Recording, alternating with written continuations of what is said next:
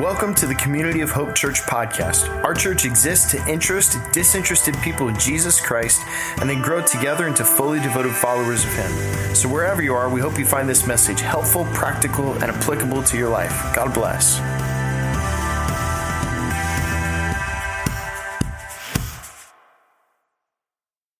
All right, so if you haven't already, if you have a Bible, go ahead and grab that, get that out. If you go ahead and pull up your COH app or your sermon notes, we're going to be jumping into a series that we're calling On the Journey. So everybody at all of our locations, say that with me. On the Journey. Now, what we've been doing is we're in week 5 of 6 of a series where we've been talking about a famous story from Scripture. And it's the story of what's called the Walk to Emmaus. It happened on the very first Easter Sunday, where 2 first eyewitness followers of Jesus, 2 of the very first people to experience the risen Jesus from the dead, were on a walk to city, or little village, I should say, called Emmaus, and the risen Jesus comes along next to them and walks with them, but they don't realize it's him quite yet. It's a profound story. If you want to catch up, go ahead and go on YouTube or on our podcast to listen to where we've been the past several weeks. Really what we're doing is it's a wonderful metaphor that describes how Jesus can walk with us and how we can walk with him through life, how we can learn from him, grow with him, become like him throughout the journey of life. There's so much meat in this. It's not just some story from the first century that we can read and learn about. It's something that has significance for you and for me and for all of us. So we're in week 5 of this series. So here's what I want to do. I want to talk to everybody today about recognition. Now, I don't mean necessarily like recognizing somebody, like giving them an award recognized, but literally to recognize somebody or not recognize somebody. Let me tell you 3 stories about recognition. First off, I want to tell a story about the Queen of England. And the Queen of England, she passed away last year, and so much honor has been given to her. She just lived with such grace and such dignity. I want to tell you a story one time about the Queen. The Queen, when throughout her life, she would often go on vacation in a certain area of Scotland. And when she would go there, she would often want to kind of go incognito and walk around and stretch her legs. And so when she would go incognito, this is what the Queen of England would look like when she would go on her walks. Now, of course, she would have her security with her. Her security guard, Richard, her head of security, they would walk together, and they would encounter just regular, normal people. One day, when she was on a stroll with her coat and her scarf on, she ran into 2 American backpackers who were traveling throughout Europe. And of course, because she was just such a gracious person, she struck up a conversation. She said, "Good morning, how are you?" And they said, "Oh, good morning, how are you? Great, yeah. Hey, how long have you been coming here?" And she said, "Oh, about 80 years in a row, I've been coming to this place." And these American backpackers went, "Wow, if you've been coming here for 80 years in a row and the Queen of England comes here, I bet you've met the Queen of England." And because she was feeling a little cheeky that day, she said, "Oh no, I've never met her, but my friend Richard has met her a lot." So they turned to Richard. These Americans go, "What's the Queen of England like?" Because Richard was a good friend of hers at this point and knew he could pull her leg. Said, "What's she like?" "Well, she's very cantankerous, but she has a great sense of humor." Lo and behold, before Richard knew it, one of the Americans walked around Richard, put his arm around Richard, gave the Queen his camera and said, "Can you take a picture of us? He's met the Queen." True story. True story. That's story 1. Story 2 about recognition. I want to show you a picture. This is a picture of my grandparents. This is David and Kit Johnston. These are my grandparents. Otherwise, I call them Nana and Grandpa. They're in heaven now with Jesus and together once again. I've named 2 of my kids after these 2. They're just some of my heroes. I get emotional just seeing this picture of them. My grandfather was a career pilot in the Air Force. He retired a lieutenant colonel in the United States Air Force, and the Air Force brought my family line out of generational poverty. So just so grateful for that. So here's a picture of them when they were older, but here's a picture of them when they were younger. Look at this handsome couple. Look at that. There's a story from one time when my grandfather had to be away on a trip. He had to fly somewhere. He had to do something. And my grandmother decided she wanted to change stuff up. She got bored. She liked to do stuff. She had a lot of energy. And so while he was gone, she decided to rearrange all the furniture in their bedroom. She also decided to go and get her hair done. And so this woman who had beautiful auburn hair decided to dye her hair platinum blonde. Now, my grandfather comes home in the middle of the night from his trip. He walks into the house and it's dark. He's quiet. He's not trying to wake her up or wake my dad or my uncle up as little boys. He walks into the bedroom, boom, trips over some pieces of furniture going, what in the world is going on? He trips over some stuff, doesn't recognize where anything is, gets ready for bed, climbs in bed, and lo and behold, it's a platinum blonde in his bed next to him. The man jumps up, grabs his pants, goes, oh my gosh, I've come to the wrong home. Tries to run out. My grandmother turns on the lights. Lo and behold, they had a conversation and a rule got created in the Johnston household that she was never allowed to change the furniture and her hair at the same time while he was gone. Story number 3 about recognition. I've had facial hair and I've had a beard since I was a senior in high school. Really, I mean, I could really shave when I was in middle school. I'm just that manly of a man. And I decided one year when I was in college at Florida State over Christmas break, I decided to just go clean shaven. I just needed a change. Sure, why not? And so I went clean shaven. So I went back to Florida State after Christmas break and I went to church on Sunday morning at the campus ministry that I was deeply involved in. And my own best friend who was at that campus ministry did not recognize it was me for half an hour of sitting next to each other. Crazy. This is why I'm afraid to shave my beard. I'm scared my kids won't recognize me. Right now, I actually brought a picture of what I look like without a beard. Do you guys want to see it? Yeah, here's what I look like. I know. What can I say? You know? My wife is a very lucky woman, let me tell you.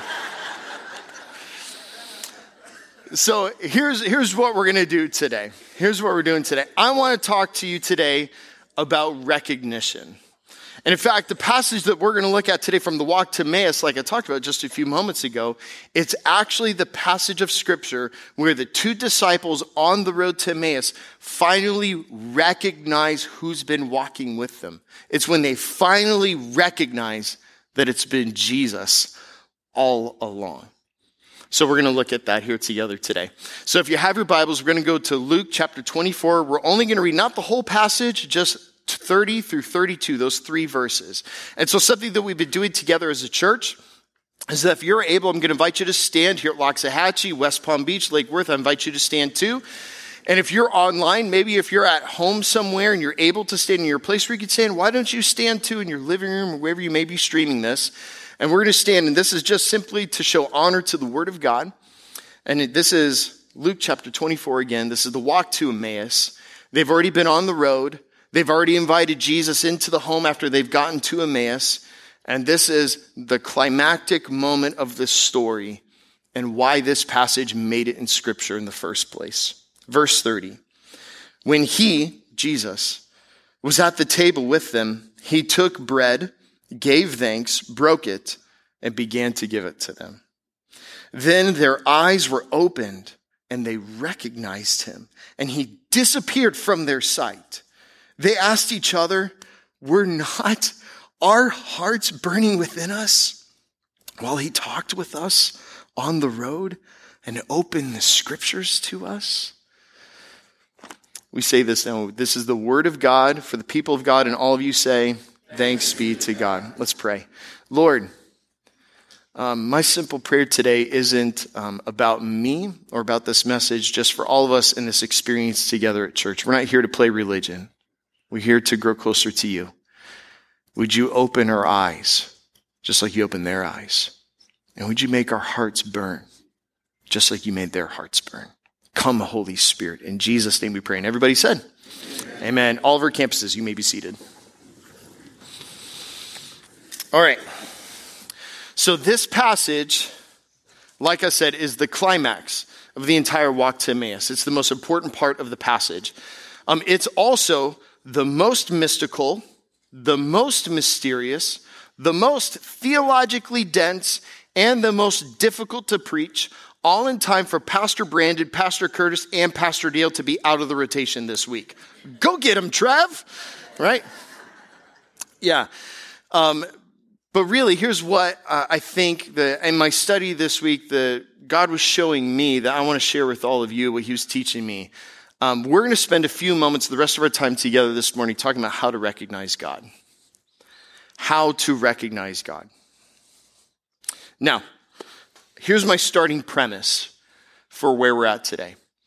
I believe with all my heart, no matter where you are on the spiritual journey, and this goes for everybody here in Loxahatchee, at West Palm Beach, at Lake Worth, online, later on YouTube, wherever, however, I believe God is at work in your life. No matter where you are in the spiritual journey, whether you're totally disinterested in faith, maybe you're warm to the idea of faith, maybe you're exploring Christianity, maybe you got hurt by church a long time ago and you're just putting your toes back in the water now. Or maybe you've been walking with Jesus in friendship with him, being an apprentice of Jesus for decades. Wherever you are on the spiritual spectrum, I believe with all my heart that God is right now at work in your life.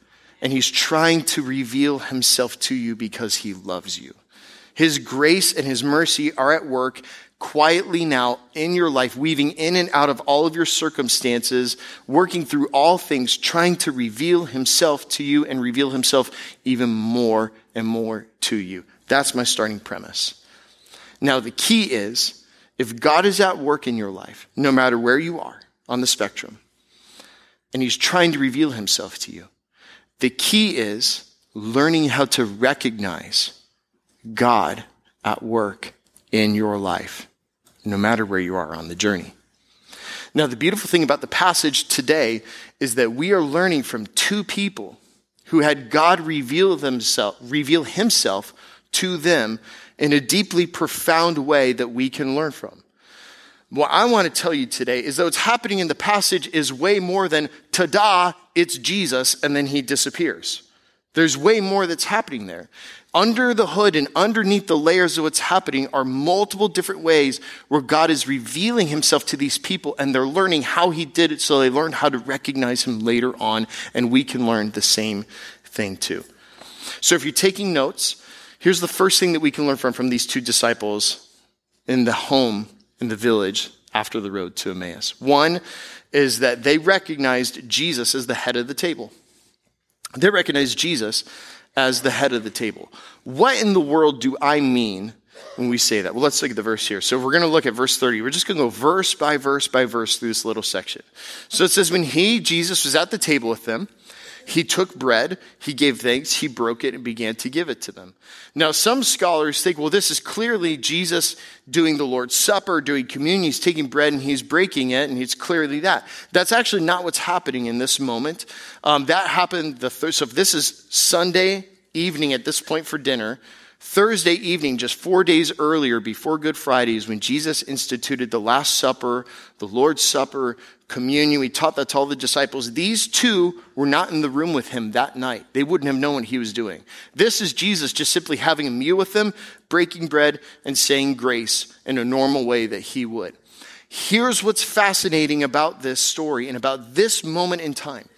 The two disciples, when they got to this home in Emmaus, they invited him to come into their home. They're the host. He's the guest. Well, please come inside. Come have dinner with us. Don't go any further. We want you here. We want you to come inside with us and share a meal with us and share the evening with us. Would you please stay? He does. And as soon as he walks in the door, the roles reverse. Jesus is no longer the guest. Jesus is the host.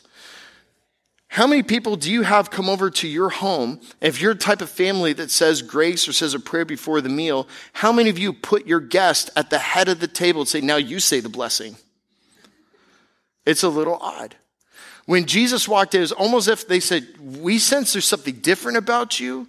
The things that you say have impact. We want to hear more from you. Would you honor us and sit at this seat of honor at the table? Would you sit at the head of the table and bless us? Who sat at the head of the table in your house growing up, if you had a table like that? In my house, in my family, my grandfather showed you the picture of, he was often, when we had a family dinner, he would sit at the head of the table. He would say a blessing over the family and over the food. When my grandfather passed, my dad is the one who often does that now. And maybe in your family system is different. Maybe you have a strong matriarch in your family. Maybe it was your mom or your grandma or your abuela who sat at the head of the table. Maybe your dog sits at the head of the table. I don't know. I don't know. But the head of the table usually is a seat that implies authority, that implies leadership, that implies culture making in one way or another. In a lot of ways, when you have somebody sit at the head of a table, in a lot of words, it's a leadership type of seat. When followers of Jesus talk about him, we use a word often that we say Lord. Now, Lord sounds super religious for people who go, Jesus is my Lord and Savior. Jesus is my Lord and Savior. After every football game, anytime a football player who's a person of faith says, well, before I want to talk about how I caught the touchdown, I want to thank my Lord and Savior, Jesus Christ. And they just say it over and over and over again. In our culture, it's easy to go tone deaf to this because we don't understand this word, because we don't have lords in our culture. We don't have kings and rulers. In our culture, in our context, we are a democratic republic where we elect our leaders and pick our leaders and choose different leaders every 4 or 8 years. We don't understand this concept. But what we can understand from the ancient world, that Lord simply means leader. That's what it means. And so when followers of Jesus call him Lord, what we're trying to say is that Jesus, in a certain large, huge, cosmic sense, like Jesus is Lord, we mean that he's the Son of God, that he's the King of the coming kingdom, that he's the ruler of heaven and earth.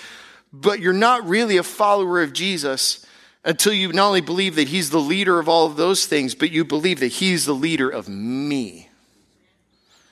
When you invite him to be the head of the table at your house, in your life, in my life. See, part of the beauty of this passage is when they recognized him in a way to say, we recognize there's something different about you. We want you to be the head of our table for tonight. He revealed himself to them. Here's what I know, is that when I make Jesus the leader of my life, every part of my life gets better. Tell me if you agree with this statement, especially for those of you who might be who have followed Jesus for any length of time. For me, every part of my life I have ever asked Jesus to be the leader of has gotten better because he's better at leading my life than I am. Amen, right? Yeah, he absolutely is. Now, not every part has gotten easier. Some parts have gotten harder, but they've all gotten better, because I've invited Jesus to be the leader of it. So this is part of what it means. If you want to recognize more of God in your life, you want to see him reveal himself more and more and more to you, have you considered asking Jesus to sit at the head of your table? Have you asked him, say, Lord, this seat of leadership in my life, would you come sit here? Would you come be the leader of my relationships? Would you come be the leader of my love life? Would you come be the leader of my career? Would you come be the leader of how I lead my kids? Would you come be the leader of how I choose to spend and give and save my money? Would you come be the leader to determine how I spend my time, what the priorities of our family are? Would you be the leader of all of my life? Have you asked Jesus to be the head of your table, just in general? Like, Jesus, I want you to forgive my sin. I want you to reconcile me to God the Father.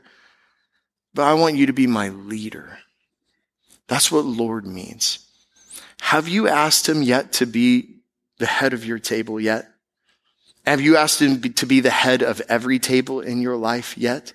And if you haven't, what are you waiting for? It's so much better. Ask Jesus to be the head of your table. So they recognized him as that. Now, here's what's next, what's fascinating in this passage for me. They also recognized not only how Jesus, his rightful place, but they recognized how the Father works. Now, check this out here. In Christianity, we believe that God is revealed to us as one God in three persons, which there's one God in three co-equal, co-eternal distinctions. There's the Father, the Son, and the who? Good job. Father, Son, and Holy Spirit. And in this passage, it's not just Jesus at work. That's the mysterious part of all this. Check this out in verse 31. So Jesus has broken the bread.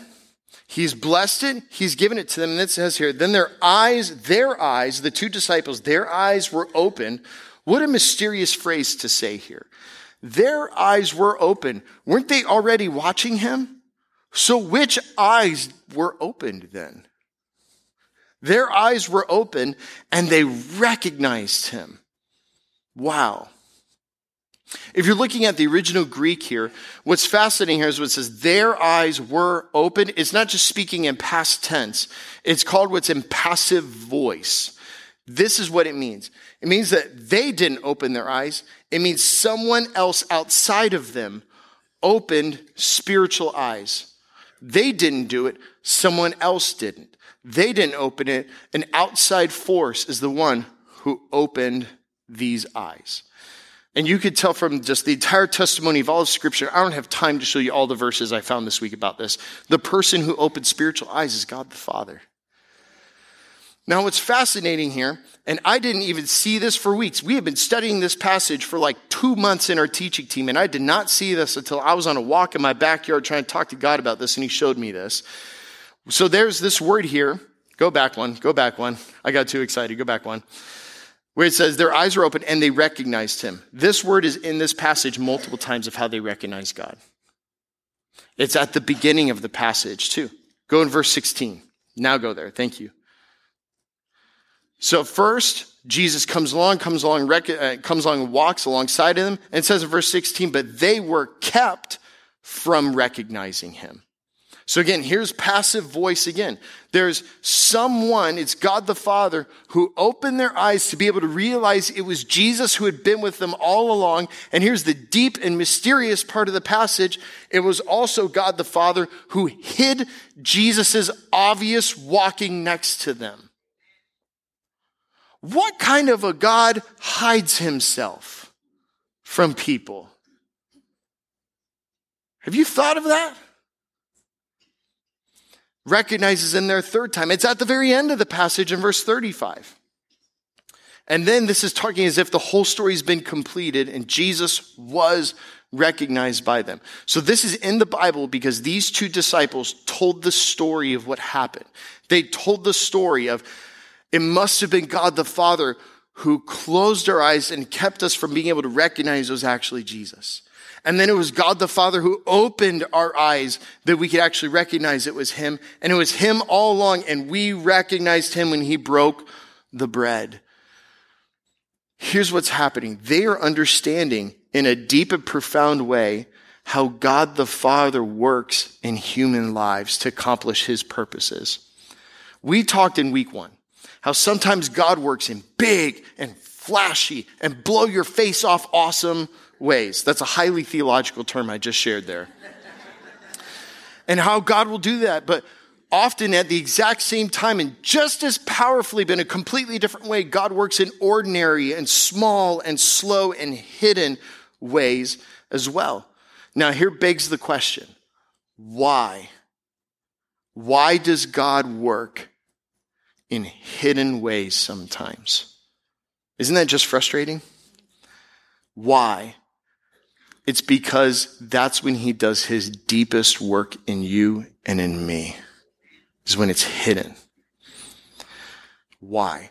Well, because if God is showing you all the awesome things about himself, where every worship song you sing, you can feel all of his presence. And every time you open the Bible, it's just like the whole thing is highlighted coming right to you. And every prayer you pray is answered. And you feel him in all of your singing and your giving. And everything's going awesome. And everything is blessed. And everything is awesome. If you've seen the Lego movies, parents, little kids. Okay, great. Nobody else here. Just me and the young parents. Okay.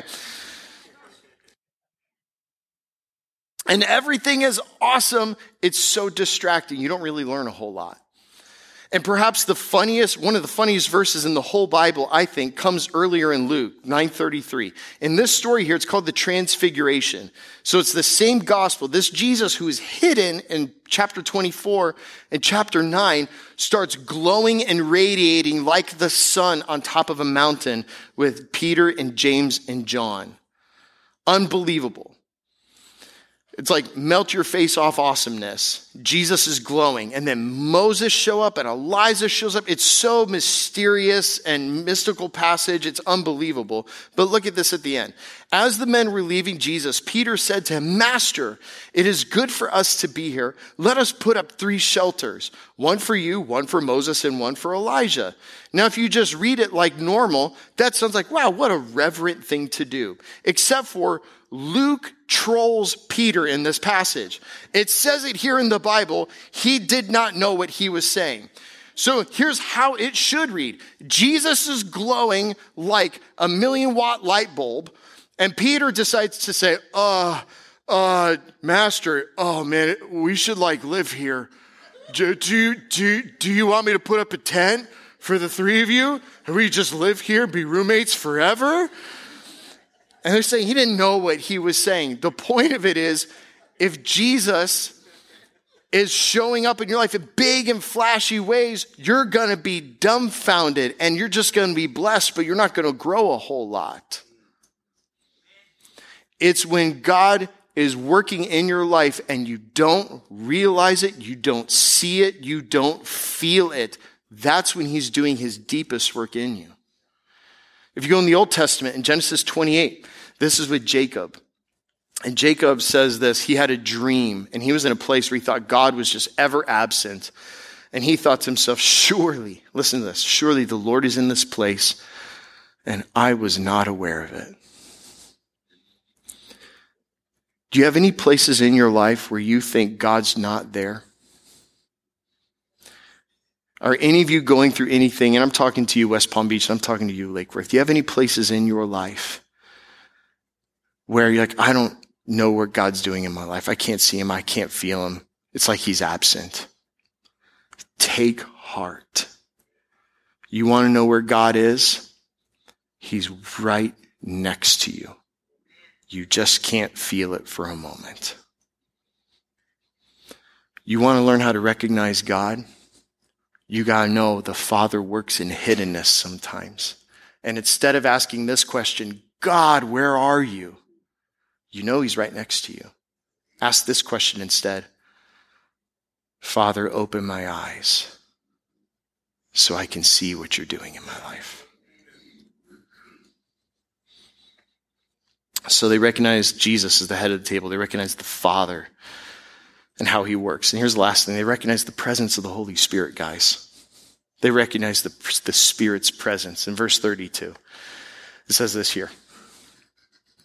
They asked each other, were not our hearts burning within us as he talked with us on the road and opened the scriptures to us? Underline that phrase. Now, they're not talking about heartburn here. They don't need Tums. They don't need Pepsid. They didn't have bad pizza. They're talking about a spiritual experience. They're talking about what God feels like. They're talking about what does it feel like when Jesus speaks with you. This is one of my favorite parts about Christianity is that it can, how do I say this? Christianity is not an intellectual, philosophical, moral exercise. It's an experiential faith where you can experience the God who made you, created you, loved you, and died for you. Amen. I had one of my best friends growing up was a guy named Mark. And we were both followers of Jesus together. And Mark in high school drifted away, and he got filled with a bunch of books that denied faith, that denied Jesus, and all this stuff. And he bought it. And books aren't bad; books are good. He just read the wrong kind of books. And then we connected as friends again at Florida State, and he had no idea why anybody with a brain would want to follow Jesus. And so we would go to lunch every Tuesday where he could poke at my faith and go, why do you believe that again? Why do you believe that again? Well, let me tell you philosophically why you shouldn't believe that. And there was one time where after he went on for about 45 minutes of explaining something that I still had no idea what he was talking about, but I still believed in Jesus and he didn't. At the end of our conversation, he looked down at his meal, and my friend just was so vulnerable and so brave in this moment. I can't believe he did this. And after this long conversation, looked down at his plate, shook his head and looked up at me. And in just a moment of total vulnerability, he looked at me and said, Trevor, what does God feel like? And I swallowed hard. I'm like, don't blow it, man. It's like, God feels like peace. God feels like pure joy. God feels like the purest form of love you've ever experienced. God feels pure. And when you mix all those together, you know what it feels like? It feels like your heart's burning with what St. John of the Cross said, your heart's burning with the living flame of love.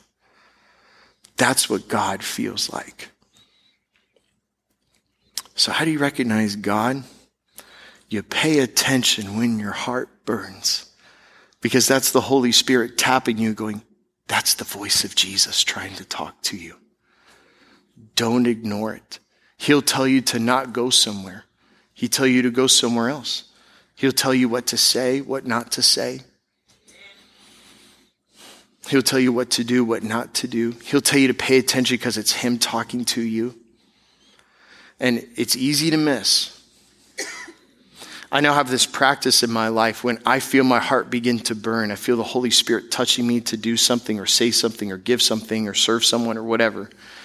I pause, and when I recognize it's him, I'll stop. Instead of blowing it off, I'll go, okay, Lord, I hear you. Now, I'm not doing that in the grocery store. Don't expect to look at me in Publix going, okay, Lord, I hear you. I'm not a crazy person. You want to recognize more of God in your life? Don't blow off your heart burning. This is why some of you, when you're in here, especially guys, you come in here and go, I don't know why, but when I get in here, I get emotional. And I'm not an emotional person, but the music plays, or when Pastor Dale talks, sometimes I get emotional. I don't know why. It's because your heart's burning. It's Jesus. All right, so how do you recognize God? Have you made Jesus the head of your table and asked him to be the Lord of your life? The best day to make Jesus the Lord of your life was yesterday. And the second best day is today. Why wait? Recognize how the Father works in hiddenness. If you don't know where God is, let me tell you, he's right next to you. You just can't see it right now. Take heart. Ask him to open your eyes. And pay attention to the presence of the Holy Spirit in your heart. He's going to lead you into life and goodness and blessing and into a deeper relationship with Jesus. Let's pray. So, Lord, we thank you that you are a God that we can experience. You're a God who's not dead but alive. You're not a God who's just appearing in a book. You've risen from the dead, and you're alive, and you're working in each one of our lives here at Loxahatchee, at West Palm Beach, at Lake Worth, online. You're working in all of our lives right now, and I thank you for that. And Lord, here's my simple prayer. However you're working in our lives, I ask that you would open our eyes, reveal yourself more to us so that we could see it and cooperate with it. Make our hearts burn for Jesus, we pray. And all God's people said, amen. Hey, can we give a hand to the Lord? Can we honor him? Awesome. We're going to go ahead and hand back the service back to our campus hosts at West Palm Beach and at Lake Worth. God bless you guys. We'll see you soon. Praise God for that. And for the rest of us here now in Loxahatchee, we're going to respond with a time of singing, a time of worship. This is a time where if you need to pray, if you need to navigate some things with God, maybe if you're going through some stuff and you don't know where God is in your life, now's the time to pray. Great. We have a couple of people exiting. That's okay. But here's what we're going to do. Let me pray one more time just for us here in Loxahatchee. Lord, we ask now as we respond in song that you would show us where you're at work in our lives so that we can respond and draw closer to you. In Jesus' name. And everybody said, amen. Let's lean in. Hey, before we dismiss, we have prayer team here on either side. If you need prayer for anything, you could come tell them as much or as little as you want. They'll listen to you. They'll pray for you and just lift you up before God. So maybe some of you need to come this way before you go that way. But otherwise, would you prepare your hearts to receive this benediction? Let me pray over you, the theme verse of our church. Now may the God of hope fill you with joy and peace as you trust in him, so that you may overflow with hope by the power of the Holy Spirit. In Jesus' name, and all God's people said, amen. God bless you guys. We'll see you next week.